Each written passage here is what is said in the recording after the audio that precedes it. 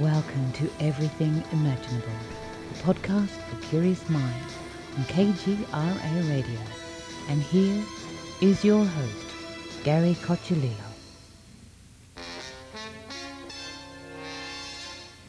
Thank you, everyone, for listening to another episode of Everything Imaginable. And I am your host, Gary Cocciolillo. And before we get started, I want to thank the contributors to my show, who are my executive producers, Candace Sanderson, author of The Reluctant Messenger, Ms. Aida, psychic and author of Hoodoo Cleansing, Protection Magic, Curses and Crossings and Spells, and Hoodoo Justice Magic, senior editor, Amanda Steele, author of Ghosts of Me, and monthly co-host, Jared Murphy, author of It's Not Aliens, It's Worse, It's Us. If you are interested in becoming a contributor to the show, go to my website, everythingimaginable2020.com, and you'll find everything there.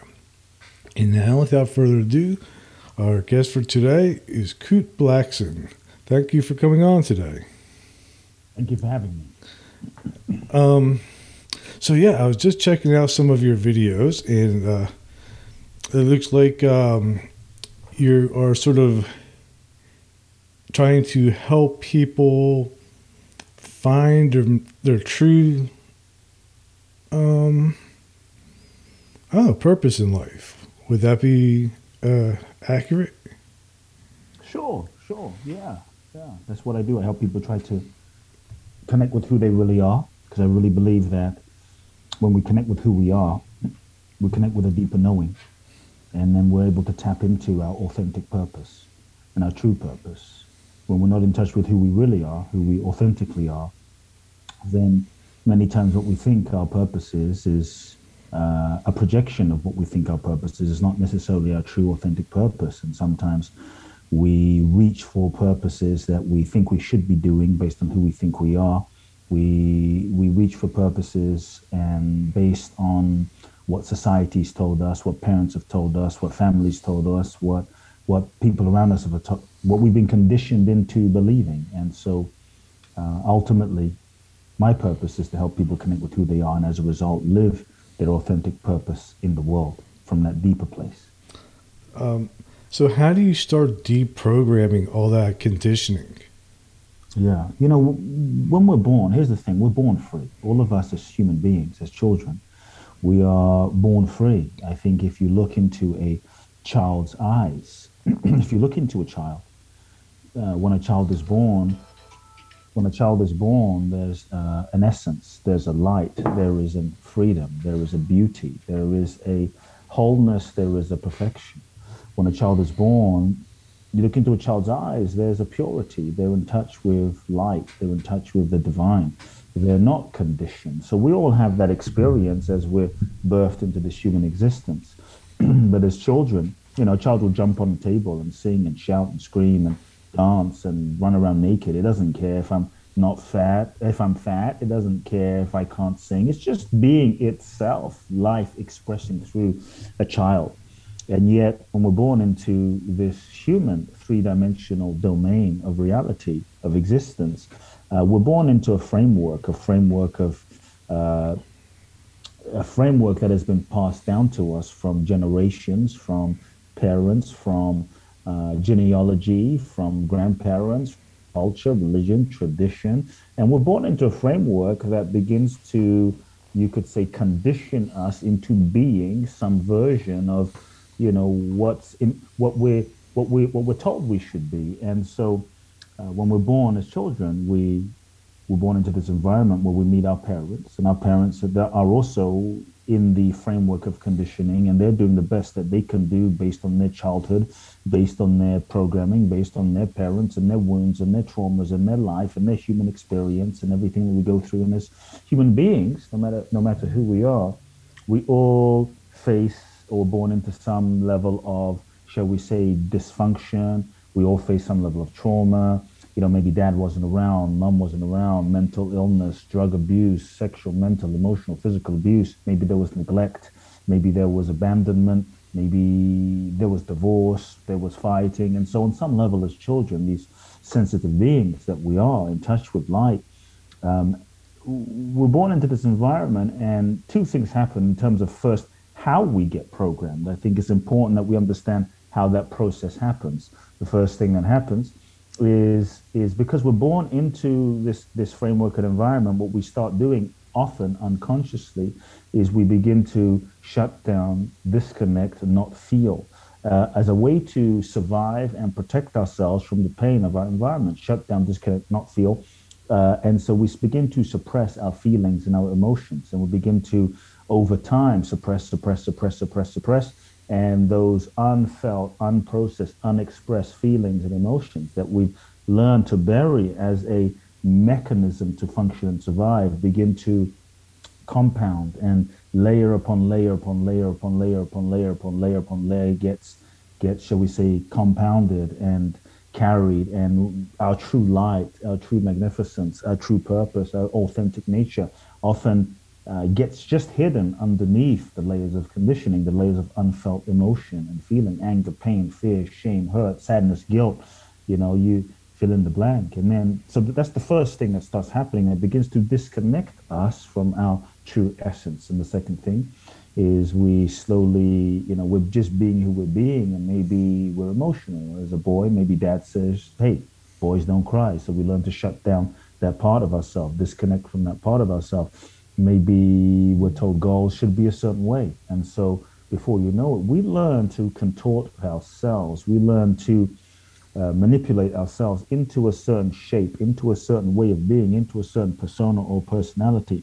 We learn to be who we think we need to be in order to fit in, get love, be approved, be validated. And so we start to contort ourselves into a certain shape, a certain way of being. We start to develop a way of being. We start to develop a way of speaking. We start to develop a way of acting. We start to develop all sorts of roles, masks, and personas as a mechanism to get love, validation, and approval. And before you know it, we disconnect from who we are. We betray who we are. We negotiate parts of ourselves. We contort ourselves into a certain shape to avoid pain, to get love, validation, and approval.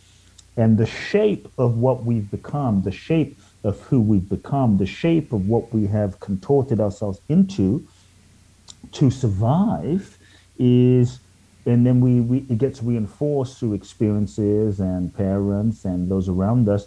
We end up identifying with that persona, thinking that person that we've been conditioned into being is who we really are. And so we have to start asking ourselves the question and this is really what I do in my work, whether it's one-on-one, whether it's 1-on-20, intensive seminars, whether it's in a large group, really what I do through processes, through exercises, through transformational environments and spaces in the form of events and seminars, is I really get people to become aware of their conditioning, because the degree to which we are conditioned is the degree to which we're really not free. And the degree to which we're conditioned and stuck in patterns is the degree to which we actually don't have free will to choose. We're often just unconsciously running the programming of our past, the programming of our childhood, the programming of our pain, the programming of generations that have been passed down to us. And we don't have access to the free response, the free choice. And so what I really do is I really help people become first aware. So awareness is the first key. We have to start becoming aware that we're conditioned, because many times we don't think we're conditioned. We think that who we are is who we really are, and is it really? And so I ask the people to kind of really look at themselves and see, who am I really? Is this what I believe? We have to start questioning ourselves. Many times we don't question ourselves because that begins to go at the very source of our identity, which we feel we are. And it can be scary to question our identity, the very essence, the very sense of who we believe ourselves to be, because that is it feels like a form of death, shall we say.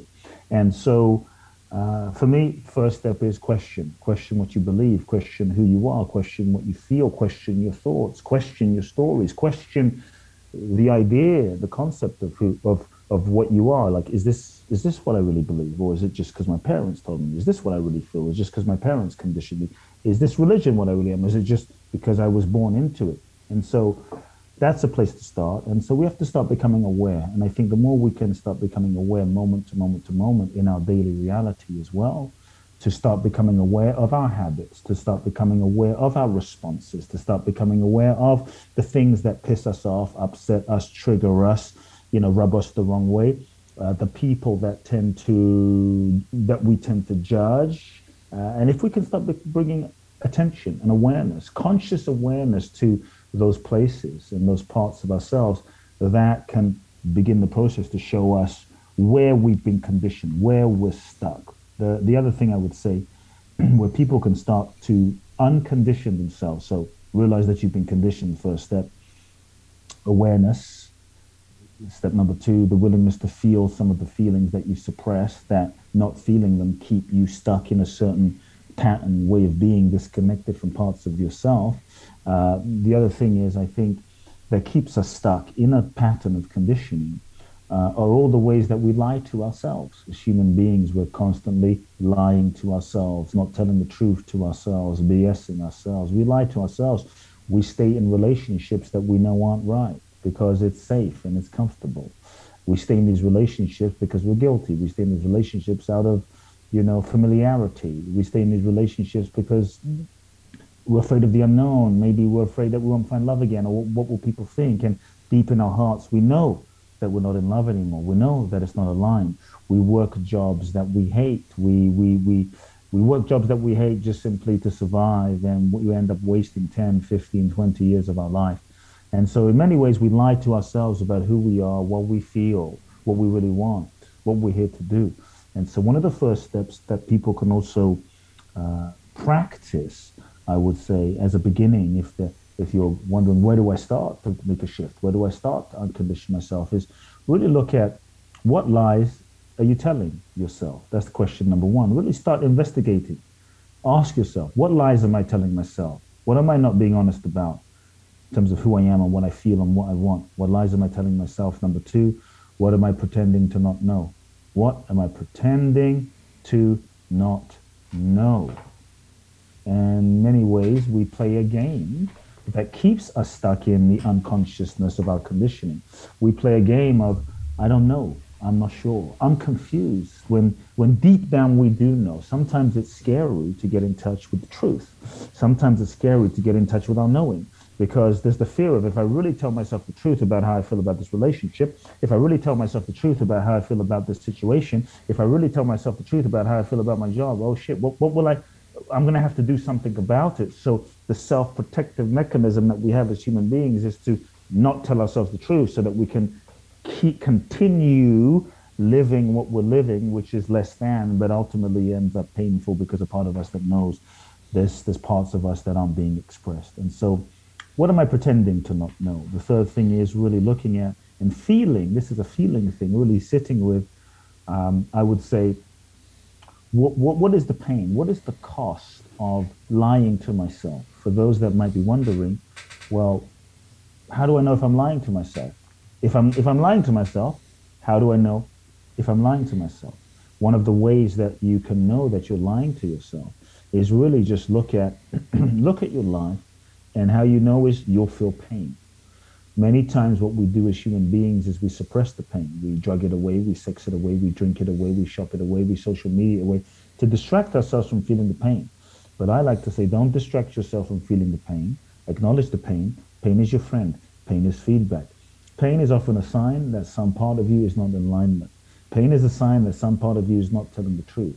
Pain is a sign that some part of you is betraying yourself or not living your authentic nature. Pain is feedback. Pain is a blessing if you use the pain as a feedback mechanism to recalibrate and bring yourself back. Pain can guide you when you are off, when you are not on, when you are not telling yourself the authentic truth about what you really feel. And so if we don't tell ourselves the truth, the pain will often manifest as some physical ailment. The pain will often manifest as some dis-ease. The pain will often manifest as just things not flowing in your life. The pain will often manifest as breakdowns in your life. The pain will sometimes manifest as the people you attract into your life will reflect to you the anger, the resentment, the guilt, the shame, the pain that you're not really acknowledging. And so the third thing is really sit with what is it costing me? Basically, I'm saying feel the pain. Be still, don't run, and feel the pain. And use the pain as a guidepost to say, where am I not in alignment? Where am I not telling the truth? And then make choices from there. Even if you don't, so when I say tell the truth, even if you don't take action on what you know, even if you don't end the relationship, even if you don't leave a job, if sometimes it's too scary. So sometimes you just have to surrender to, you know what? This is what I'm feeling. I'm in a relationship, but I know it's not working, and I know I'm not in love anymore. And just give yourself permission to tell the truth, even without doing something about it. You just feel, even without doing something about it. And so that's a place that people can start. Hope that's helpful. Very helpful. One of the things I think, the easiest way for me to be myself is almost simply not to want anything. Mm-hmm. I mean, is that a solution? Just like to eliminate desire completely?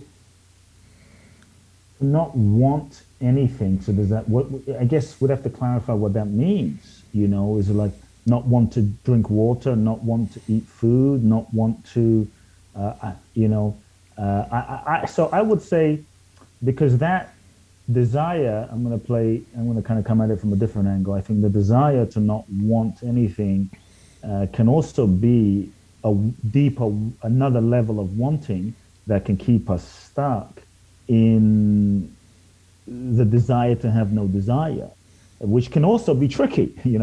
The desire to have no desire can also be tricky. And so as human beings, we're not perfect human beings. We're not perfect. The goal is not to be perfect as human beings. To me, the issue is more our relationship with stuff, our relationship with things, our relationship with than the thing itself. And so I think if we can observe ourselves and first look at the motivation, no judgment, wanting is good. It's more the attachment to wanting things. That's more of the issue than the thing itself. It's the attachment. We get so attached, like, I got to have it. And then looking at the motivation, I got to have the thing, like, I need that car so I can feel good about myself. I need to lose weight so that I can be considered and perceived lovable and sexy and desirable so that I can boost my self-worth. I want to achieve that $1 million in order that I can be happy. So we have to also look at the motivation for why we're doing what we're doing, because a motivation that is driven by trying to seek some happiness outside, which is always from the ego, if I can then get that thing, then I'm going to be happy, is only going to lead down a pathway of suffering, and it will never be truly fulfilling. Because what we're really seeking is probably not that thing. Many times the things that we think we want is not really what we really want, it's just what we thought we wanted based on who we thought we were. And as a result, our goals and desires many times are really projections of unmet wounds, unmet desires, unmet needs growing up. For instance, maybe mom wasn't around, dad wasn't around, you felt abandoned, you felt not enough, you were bullied, you felt unworthy, you felt unlovable because dad didn't treat you a certain way, etc., growing up. And so from that place of wounding, many times we want certain things in the world, and we project that goal into the world as a way to try to get that thing so that we can overcome and compensate for what we didn't get or who we don't believe ourselves to be. It's a never-ending path. So it's more important, I think, not so much the thing itself, but to look at what is the drive, why. So it's really great when you want something, is to look at, well, why do I want this? Why do I want this car? Why do I want this thing? Why? And keep going, why? And I think that can be a really simple but interesting exercise, because many times you might say, wow, I just want to be loved. I just want to be validated. I just want to be seen a certain way. But I think if for instance, there's a desire inside of your heart to, let's say, you want to write a book and you want the book to reach people. And if that desire, check, why? If that's coming from a place of love and service and an authentic impulse in your heart, an authentic impulse in your soul to express that, then that's different. You're not wanting that in order to get something. It's the expression of your essence, your being, love, that's wanting to express that, to share and serve. And then there's no real attachment in that scenario with the result or what will happen on the other side. Bestseller, no bestseller, someone loves it, someone doesn't like it. There's an impulse to express. And I think when we come from that place of loving, of wholeness and completion, and following the impulse to express, it shifts our relationship with, what we want and why. And so look at the motivation and see why, and what's driving you. So what do people do when there's a conflict? When you know that who you really are and what you really want is not going to be what's going to be able to sustain you in life? When there's a conflict between who you are and what you want? Well, no, like say I'm working. I'll use my own example. Yeah. I was working like a really not a crappy job. I had a job, and I was making more than enough money to survive off of it. However, what I really wanted to do was something that wasn't realistic. Like say for example, find Bigfoot. I'm not going to be able to eat and find a place to live if I try to make a career out of looking for Bigfoot. Yeah. Okay, so you're saying you want to find Bigfoot. Yeah. The question is, why do you want to find Bigfoot? Because I'm curious. I believe he's out there, or it's out there. Okay, so let's say Bigfoot's out there. Fair enough. And so, sure, you can find Bigfoot, but I don't know if that's going to make you money to survive and function. That's what I'm saying. Right? It's not. Yeah, and so, but they're two different things. You can go find Bigfoot and be broke, but here's the thing. Here's what I would say. Making money is a function of adding value. Making money is a function of adding value. You add value when you solve someone's pain, problem, or challenge. So if finding Bigfoot's fun for you, but you have to look at, does that add value to the world? I don't know. I don't think so, at least in this moment. Maybe once you find him, people will find value in Bigfoot. But truly to make money requires adding value. Adding value means being of service. And you're of service and adding value when you solve someone's pain, problem, or challenge. So finding Bigfoot, I hate to say it, is really about you. And that's fine. Nothing wrong with it, but it's about you. It's not necessarily adding value to anyone's life. It's not necessarily adding value to humanity. It's not necessarily solving someone's pain, problem, challenge, or dilemma in the world. For instance, Oprah, adding value. Massage therapist, adding value.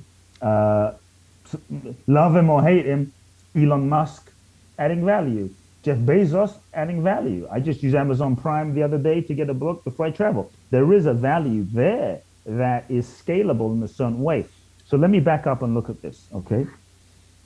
Let me back up and just say, in terms of purpose, because I think you're tapping into this as well. To me, yes, purpose, living a life of purpose. Some people say, well, I want to live my life of purpose. I want to go find Bigfoot. Fair enough. You can find Bigfoot, but it doesn't mean you'll make money. In terms of purpose, I tell people this: stop looking for your purpose. Stop looking for your purpose, and instead, move in the direction. Now, I'm gonna give you some practical tools that I think might help you, especially in terms of defining Bigfoot conflict.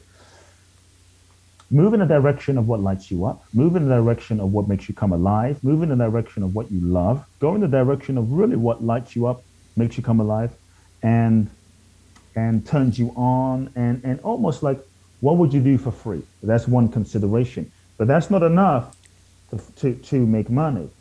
But I will say, if you move in a direction of what you love, and you take a step, this is for people that have no clue what their purpose is, but you take a step, and you take another step, life will begin revealing the next step to you in the process of living. Life begins revealing itself to you each step of the way. you might find that you end up living into your purpose. But the first thing is go in the direction of what you genuinely love, passionate about, lights you up, lights your soul on fire. See, here's the thing, okay? I love Formula One car racing, okay? I love it.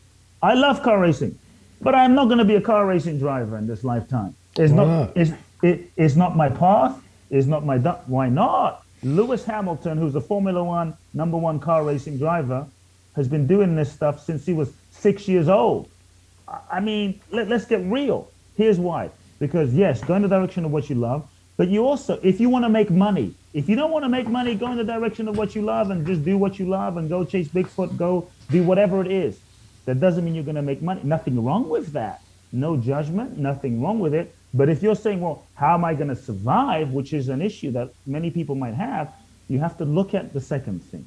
The second piece of the equation is, what specific tangible skills do I have? What specific tangible skill sets do I have? You have to have a specific skill in order to make money. Without a specific skill, you're not really going to be able to add value. So look at your life, look at your experience, look at your successes and failures, look at your vocation, look at your education, look at your training. That will show you often where you might have some skill set. So some of those jobs that you hate, some of those jobs that you don't love, some of those jobs that you're doing, maybe you're an accountant, maybe you're, cleaning trash, maybe you're sweeping the floor, maybe you're a barista, maybe you're, an assistant. I guarantee you all of those jobs that you may not love, that may not be the fullest expression of what lights you up in your purpose, if you've done them, here's what I would say, there's probably a reason, and there's probably something that you can learn in every single job. There's probably something that you can learn in all of those situations that you can take and use that will help you in the fulfillment of what your actual purpose is. Most people, because they hate that small job, they judge that job and they say, this is not my passion, this is not why I'm here, they don't give it 100%. I'm saying if you're working a job that you don't love, give that job 100% and do it with great excellence. If you do it with great excellence, and then you also look for what you need to learn from that job, but you do it with excellence, you begin to develop the skill, you begin to respect yourself, develop the skill, and as a result, I believe you'll earn the right for the next level. The universe opens the next level when you do the current level you're at with great excellence. So second thing is you got to look for what skill do I have? That's the second thing. A lot of people are just going, yeah, just follow my passion, but they've got no skill. What's the skill? If you don't have a specific skill, I would invite people, go learn the skill, go study the skill, go to college, go to university, go to vocational training, find a mentor. YouTube, you can almost learn to fly a plane on YouTube now. You can learn how to give birth on YouTube now. So there's no real excuses in terms of learning skills. So you need skill. The third was what I was speaking to. Ask yourself, what problems am I uniquely able to solve for people around me? Money is a result of adding value when you're being of service. You're being of service when you add value by solving someone's pain, problem, or challenge. So you have to look at what unique skill, what unique thing am I able to do that is able to solve someone's pain, problem, or challenge? Because people will want to pay, and money is the exchange of payment for the ability to solve someone's pain, problem, or challenge. So many times we think we're adding value, but we're really not adding value because we're not really truly solving someone's pain, problem, or challenge. And so if we're not really being of service, then what are we doing? We're just living for ourselves, and that's fine, but probably that will keep you on a survival level. The fourth thing I would say in terms of guiding people around purpose is look at what group of people do you feel an affinity to, a connection to. Is it the elderly? Is it the homeless? Is it the single mothers? Is it teenage kids? Because likely maybe your soul has a contract or a soul agreement with that group of people, and that might be the group of people that you can serve. I tell people, stop waiting for some big life purpose. Many people are waiting for a big life purpose, for God to hand them the most important thing because they want to be a revolution on the planet. But you know what? They're not really responding to the need in the moment. Look around. So if you're wondering, how can I live my life purpose? Look around and see who in your life needs serving. Who on your street needs serving. Start where you are with what you have, exactly as you are. When you do that, then life gives you more. When you're able to handle one, life gives you two. When you handle two, life gives you four. When you handle four, life gives you 16. But many times we want to do 100, but we haven't managed to do 10. So we have to do our part where we are. Then we can be prepared mentally, emotionally, spiritually, physically for the next level. So I'm not saying don't chase your passion, but you might need to see how you can package your passion and market your passion in a way that adds some specific, tangible value to people. For instance, I'm not going to be a race car driver because I don't have the skill. That's the reality. Could I develop the skill to be as good as Lewis Hamilton, Max Verstappen, Bottas, Sergio Perez? It's going to take me 25, 30 years to be that good. So I have to ask myself, do I want to spend the rest of the next 25 years of my life developing the skill to be that good? Probably not, because it really doesn't feel like that's what I was put on the planet to do. So we have to be intelligent at the same time, wise at the same time. But many times people follow, for instance, I'm following my passion as a healer. Yes, but the way you're packaging it isn't clear. The way you're marketing it isn't clear. The way you're communicating the value proposition of what you do. People don't understand how your energy work is going to help them and what exactly it's going to help them with. And so the more you can understand what problem am I solving, that can be of value to someone to solve their pain, problem, or challenge, and the more you can communicate that in a package that is delivered in a way that people want, then you have the ability to interface to make money, so you're not just in survival. If I said to people, I have a seminar, it's 4,000 days long, and you're going to have to unplug from your life for 4,000 days, I don't know that many people are going to sign up for that, right? So you have to package things in a way that people can digest and understand the value. That's what I would say. Hope that helps. Interesting. So what type of car do you drive? I'm not sure how that's relevant in this moment. Because you wanted to be a Formula One driver. I was wondering if you have a Ferrari or. No, I drive an Audi. Oh, Audis are pretty fast, actually. Yes, Audi's a great car.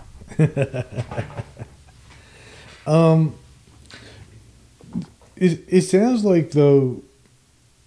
There are like the Formula One thing you're saying, like it would take you like 30 years to get that good, but there are sometimes people that are just naturally gifted. Like for example, like Mozart. He was like born able to play piano. Maybe you have a different example. I can't speak to that. Let's put it this way. Yeah, but let's just say, yes, you might have some naturally gifted people, but I would also that maybe come in that way. Maybe let's just say, let's go out there. Maybe it's a past life. Maybe yes, but I would. So that is a possibility. But I would say that they also, Michael Jackson. That's an example I know. Naturally gifted. Yeah, Michael Jackson dancing at age 5.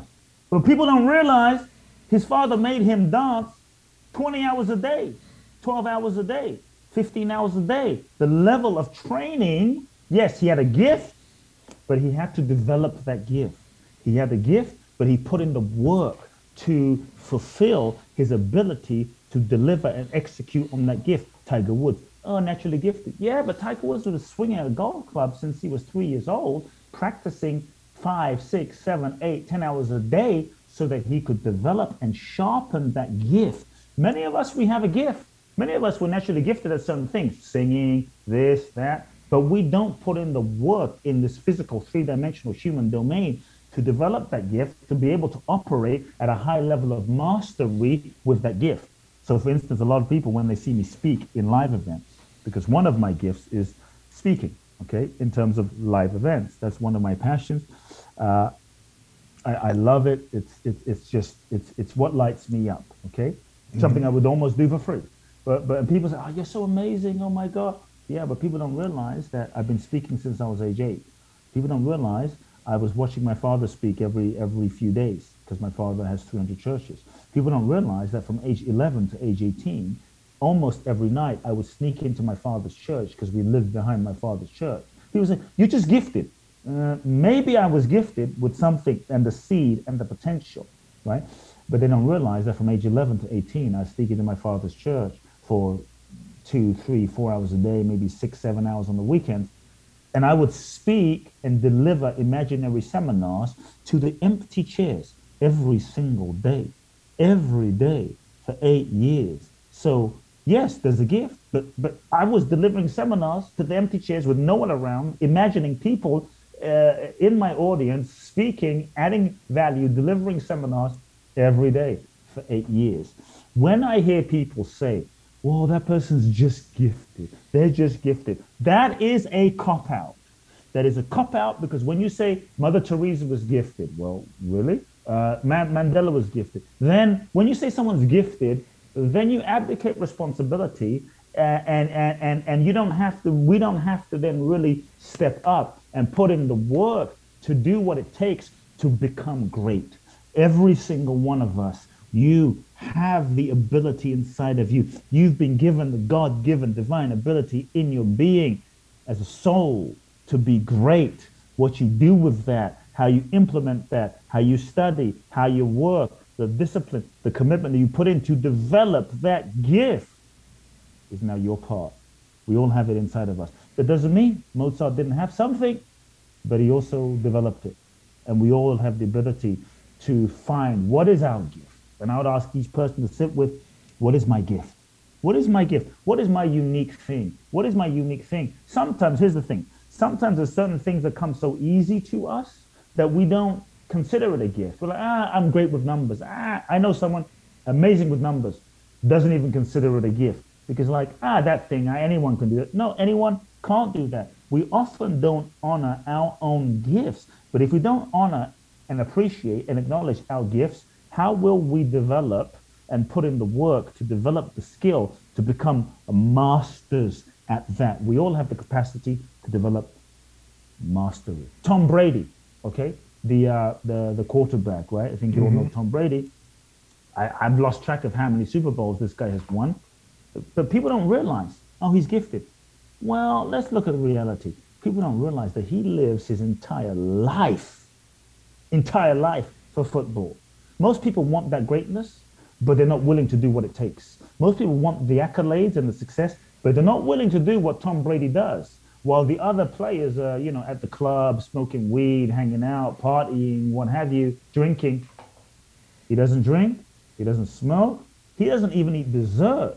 He has no sugar. His entire diet is designed to have no foods that are nightshades, so no inflammation in his bones and joints, because he is that committed to being the best, to maximizing his potential.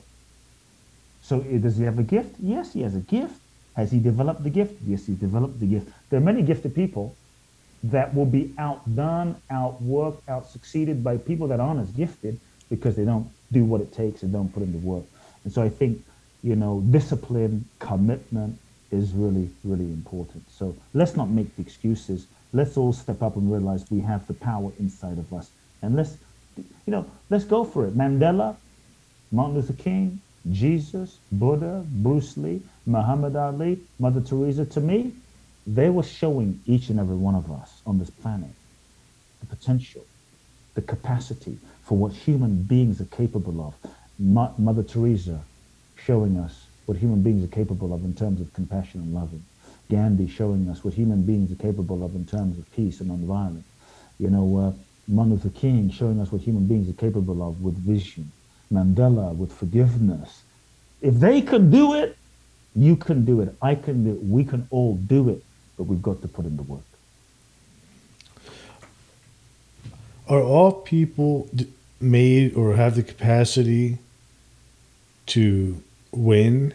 Or some people, not everybody can rise to the top. There has to be people at the bottom too. Well, here's the thing. Everyone, I think, has a unique destiny in this lifetime. Everyone has a different path. So right. I think it's important that we don't compare ourselves, because not everybody will be Tom Brady, because there's only one quarterback spot on each team, right? Mm-hmm. And so not everyone's going to be Tom Brady. Not everyone's meant to be Tom Brady. So we can't compare ourselves with, oh, I'm not Tom Brady. We have to look in our own lives and say, what is my gift? What is my path? And how can I commit to excellence, to have mastery over my life, to be the best me possible in my life? Well, that's it. Rather than looking at, well, that person's doing that. And it's like, you win. What is winning? Winning. So many people won't win because they don't put in the work. Sadly, many people won't fulfill their potential because they don't put in the work. Now, we also have to step back and look at what winning is. What is winning? We think winning in our culture today, we've been conditioned to think winning is, well, when you win the Super Bowl, when you make the $1 million, when you do the X or the Y, it's winning has been associated with a level of achievement, success of a goal, dream thing itself. But I think that's a very one-dimensional perspective of what winning is. We have to define and question winning itself. Winning. I believe we are ultimately multidimensional beings, that we are souls, that we incarnate into this human experience. We incarnate into this human experience to learn, to grow, to evolve, to learn, to grow, to evolve. And ultimately, every life is a classroom for our soul's evolution. And every single situation, every single experience, every single person, every single relationship is simply part of the curriculum for our soul's evolution.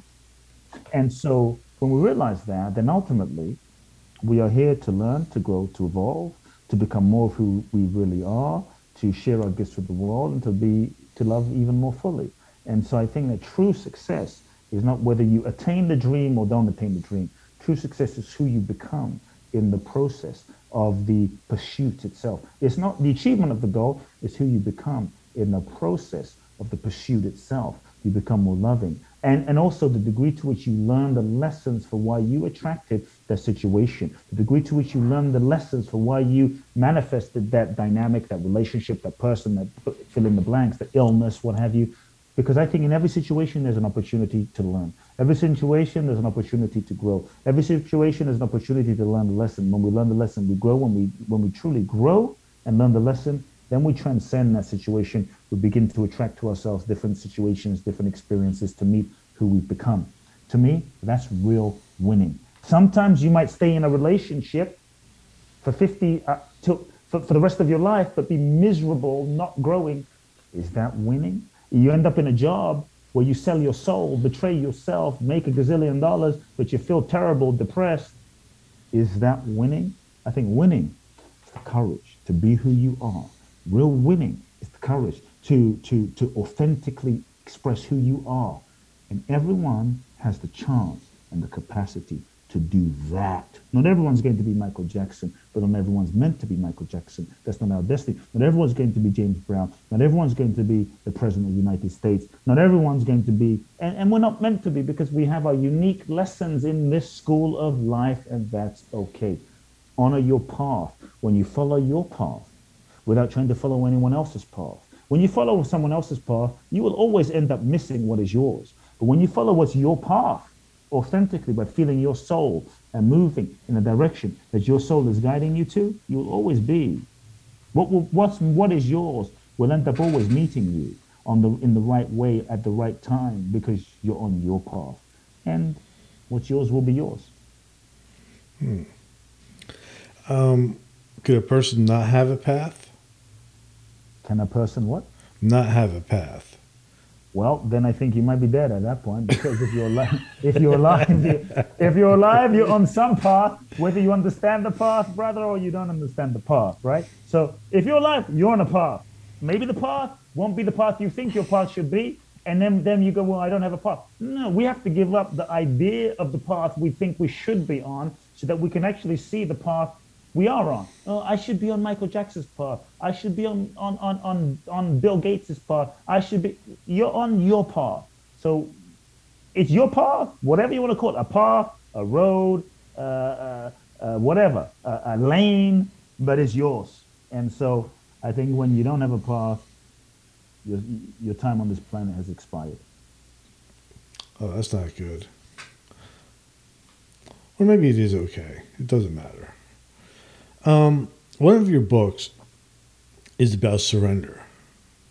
Can you elaborate a little bit on how surrendering can help people in finding their purpose?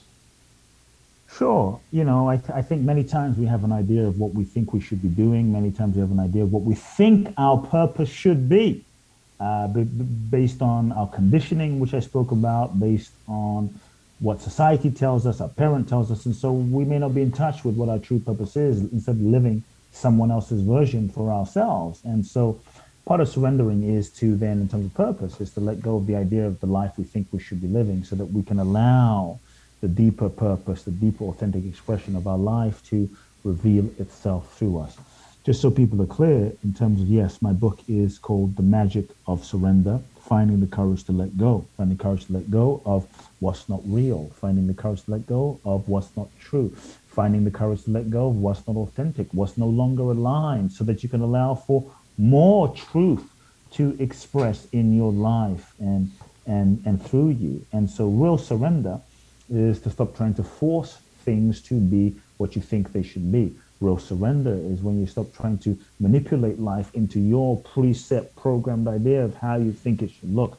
Real surrender is when you stop trying to limit life and control life so intensely that you end up limiting life. Real surrender is powerful. I believe surrender is the most powerful thing that we can do. Here's the thing. The challenging thing is, in our culture today, we have this idea that to surrender is passive, to surrender is weak. If you surrender, you're going to be taken advantage of. You won't get your goals, dreams, or desires. You're going to be homeless. You're going to be broke. You're going to move to the Himalayas. If you surrender, and I actually believe that if you surrender, what if you got more than you could imagine, more joy, more love, more abundance, more prosperity, more than you could imagine. But many times we limit ourselves because we have these ideas of, I got to be this, got to do that, got to be, my life's got to be that, got to be that, got to be, rather than saying, you know what? Let me surrender. Let me let go. Let me allow. Let me be open. Let me move from the old paradigm, is where you live your life saying, what do I want? What do I want? I want this. I want that. I want to do this. I want to do that. I want. That's the old way of living. It's an ego-based model. What do I want? I think the path of surrender is when you ask a different kind of question. The question you really learn to ask in the path of surrender is, what is it that life is seeking to express through me? What is it that life is seeking to do through me? What is that life is seeking to manifest through me? What is the deepest impulse, the deepest truth, the deepest impulse of how life is seeking to use me and express through me and manifest through me? And actually then, your job is to feel that, the deepest expression. Align with that. Align your thoughts, your actions, your intentions with that, and then take action around that. Then we surrender. Then we're truly open to a bigger purpose. And many times what you think your purpose is, or what your real purpose is, will be way more and bigger than what you can imagine with your mind, because the mind, your personality, your ego is limited. So your ego mind will only see a small perspective, a small piece of the puzzle, your ego mind is only able to see through a limited lens, which is based on conditioning. But when you truly open, say, okay, universe, I'm ready to be used. Universe, use me. Universe, I'm a vessel, I'm a vehicle. Universe, I'm open. What is it that you want to express through me? What is it that you want to do through me? Then we truly open ourselves to the infinite possibilities of life. And what I found in surrendering is what life can do through you, and what life can manifest through you is often much bigger than what you can do on your own. And so surrender is the password to freedom. And I think surrender is the key to true greatness and an unimaginable life. To me, the key is surrender. At some point, all of the great ones, Jesus, Buddha, Mother Teresa, Bruce Lee, Muhammad Ali, Mandela, they all had to surrender themselves to life, to being lived by life. That's when miracles happened, because they weren't doing it themselves. Life was manifesting through them. Life was doing through them. That's when the magic happened. I know for myself, surrender really starts with my thoughts. First thing I have to learn how to do is to let go of my own thinking, my own ideas, my own concepts. Because until I do that, I can't really surrender to anything else. Is that a question? Well, it's kind of like, is that true? Or your thoughts, okay? Here's the thing. I don't think it's about letting go of your thoughts, because you might find that the more you try to let go of your thoughts, the harder it is to let go of your thoughts. And I know a lot of people that try to let go of their thoughts, and they try to let go of their thoughts, and they try to let go, and they have more thoughts, and there's more of a struggle. And so here's the thing. Thoughts are not the issue. Let me repeat, thoughts are not the issue. If you make thoughts the issue, you give them a tremendous amount of power over you. Thoughts are not the issue. Your relationship with the thoughts are the issue. The power you give the thoughts are the issue. So I'm going to be a little extreme here and say it doesn't really matter what you think, because thoughts come and go. You have 65,000 thoughts a day. Most of them are bullshit. Most of them are, messy. Most of them are, aren't that great. And most of them we don't even remember. Just thoughts floating through. Most of them are the same as yesterday. And so thoughts aren't the issue. It's the importance you give them, the power you give them. But that's the key. Just because a thought is in your mind doesn't mean it's true, doesn't mean it's real. And so the ability to step back and observe your thoughts is more important than trying to get rid of them, push them away. Observe the thoughts, let them flow. Mm-hmm. Realize you are not your thoughts. Right. The thoughts aren't you. Thoughts come and go, but you don't have to force them. You don't have to not have any. Thoughts aren't the issue. Thoughts are just thoughts. Clouds in the sky. They will pass by. So let them pass by. Witness them. Observe them. Let them move. You don't have to engage. You don't have to fight. You can just observe. And I think that's a great space to be in. But that's also surrendering. Surrender. Because you're not engaging. Surrender is sort of like not engaging. Maybe. Maybe. I mean, sometimes surrender might be just to accept what is. And surrender might mean engaging. Surrender might mean when you're engaging in your thoughts and you're like, oh my God, I'm in my thoughts. And you can't seem to get off of it. It just might mean taking a step back. And rather than trying to stop engaging in your thoughts, is to just surrender and embrace that you're engaging in your thoughts right now. And but with awareness, not unconsciously. Not like I'm unconscious, but with total awareness of like, this is what I'm doing right now. And I hold myself with compassion. And that might be surrender. And your thoughts might continue, but you're able to just hold them in a space of loving and compassion as they just kind of do their thing. And you might find as you shift your relationship with them and they're doing their thing, then they just begin softening and the edges soften. And over time, they stop. So surrender doesn't always mean disengaging. It might mean engaging. Surrender can also in life mean engaging. It might mean having to have the conversation. It might mean stepping up and, confronting someone you haven't confronted. It might mean picking up the phone and making amends with someone you hurt. It might mean, getting off of the couch and going jogging and going running and losing weight. It might mean, calling the lawyer to take someone to court. It might mean it's a surrender to the deeper truth of your being and following that, not the mind. Wow, that was deep. So,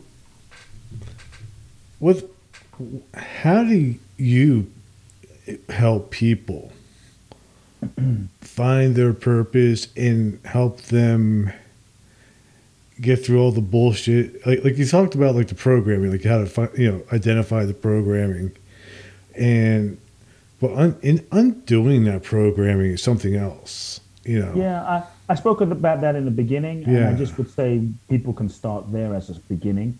And, as we wrap the interview, I would just say, if people want to find out more about my work, then they can definitely come to my website, KuBlackson.com, or, read the book, The Magic of Surrender, or my You Are the One book, which goes much more in depth, into some things people can do. But I would just say start with where I began in the beginning of the conversation as a good place. And that might be a good place to kind of wrap things. I have one other question now. I also noticed that you do like these 12-day retreats sort of things that you're doing. Like one of them that's like coming up is in Bali. Sure. What are those? Yeah, the 12-day events are what I do in Bali, some of the most powerful levels of my work. And I take people through a 12-day deep dive transformational experiential journey in Bali, where I create a immersive process that is designed to help people become aware of their conditioning and also systematically, step by step over 12 days, systematically peel away and heal and transform and release the past, connect people to who they are, and move them into the future. And it's really an unconditioning process that really takes place that's very, very deep and transformative in nature. And so for anyone that feels moved and inspired to find out more or ready for the next level, they can find out more at www.boundlessblissbali.com. But those are very, very deep dives over 12 days. And we go deep in peeling away layers of conditioning so that you can connect truly, not just in your mind, connect with your essence and your soul again and live from that place. Wow. Is this sort of like a spiritual thing, or is it more of a psychological, or a little bit of both? It's a transformational process. It's a transformational process. And people can find out more on my website. Awesome. Well, thank you for coming on today. Before we wrap it up, where can my listeners find you? Sure, yeah. People can find out more about my work. My couple of websites I mentioned, www.kootblackson.com, just my name. For people that want to go to my Bali event, www.boundlessblissbali.com. They can find out more there.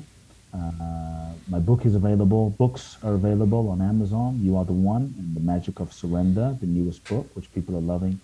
And just follow me on Instagram. I'm on there a lot, and Facebook, Koot Blackson. Koot Love Now. All right. I will post those links in the notes to this episode, to your website, to the Bali site, and to your books on Amazon, so my listeners can check you out while they're listening.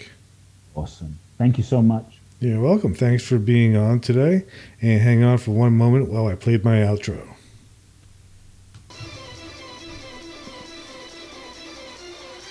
Thank you for listening to Everything Imaginable on KGRA Radio. You can reach Gary at everythingimaginable2020.com or email him at everythingimaginable2020@gmail.com. He's also on Facebook, Twitter, Instagram, and LinkedIn. You can buy t-shirts, coffee mugs, and other merchandise to support the costs of producing this podcast. Click on the merchandise link at the top of his page, www.everythingimaginable2020.com. Oh yes, I almost forgot. You can buy his book, Enlightenment Guaranteed. It's the only book on Zen that you'll ever need, and it's on Amazon. It'll change your life, because remember, everything that exists was first imagined. Hey, if you loved what you listened to, don't forget, rate, review, and subscribe.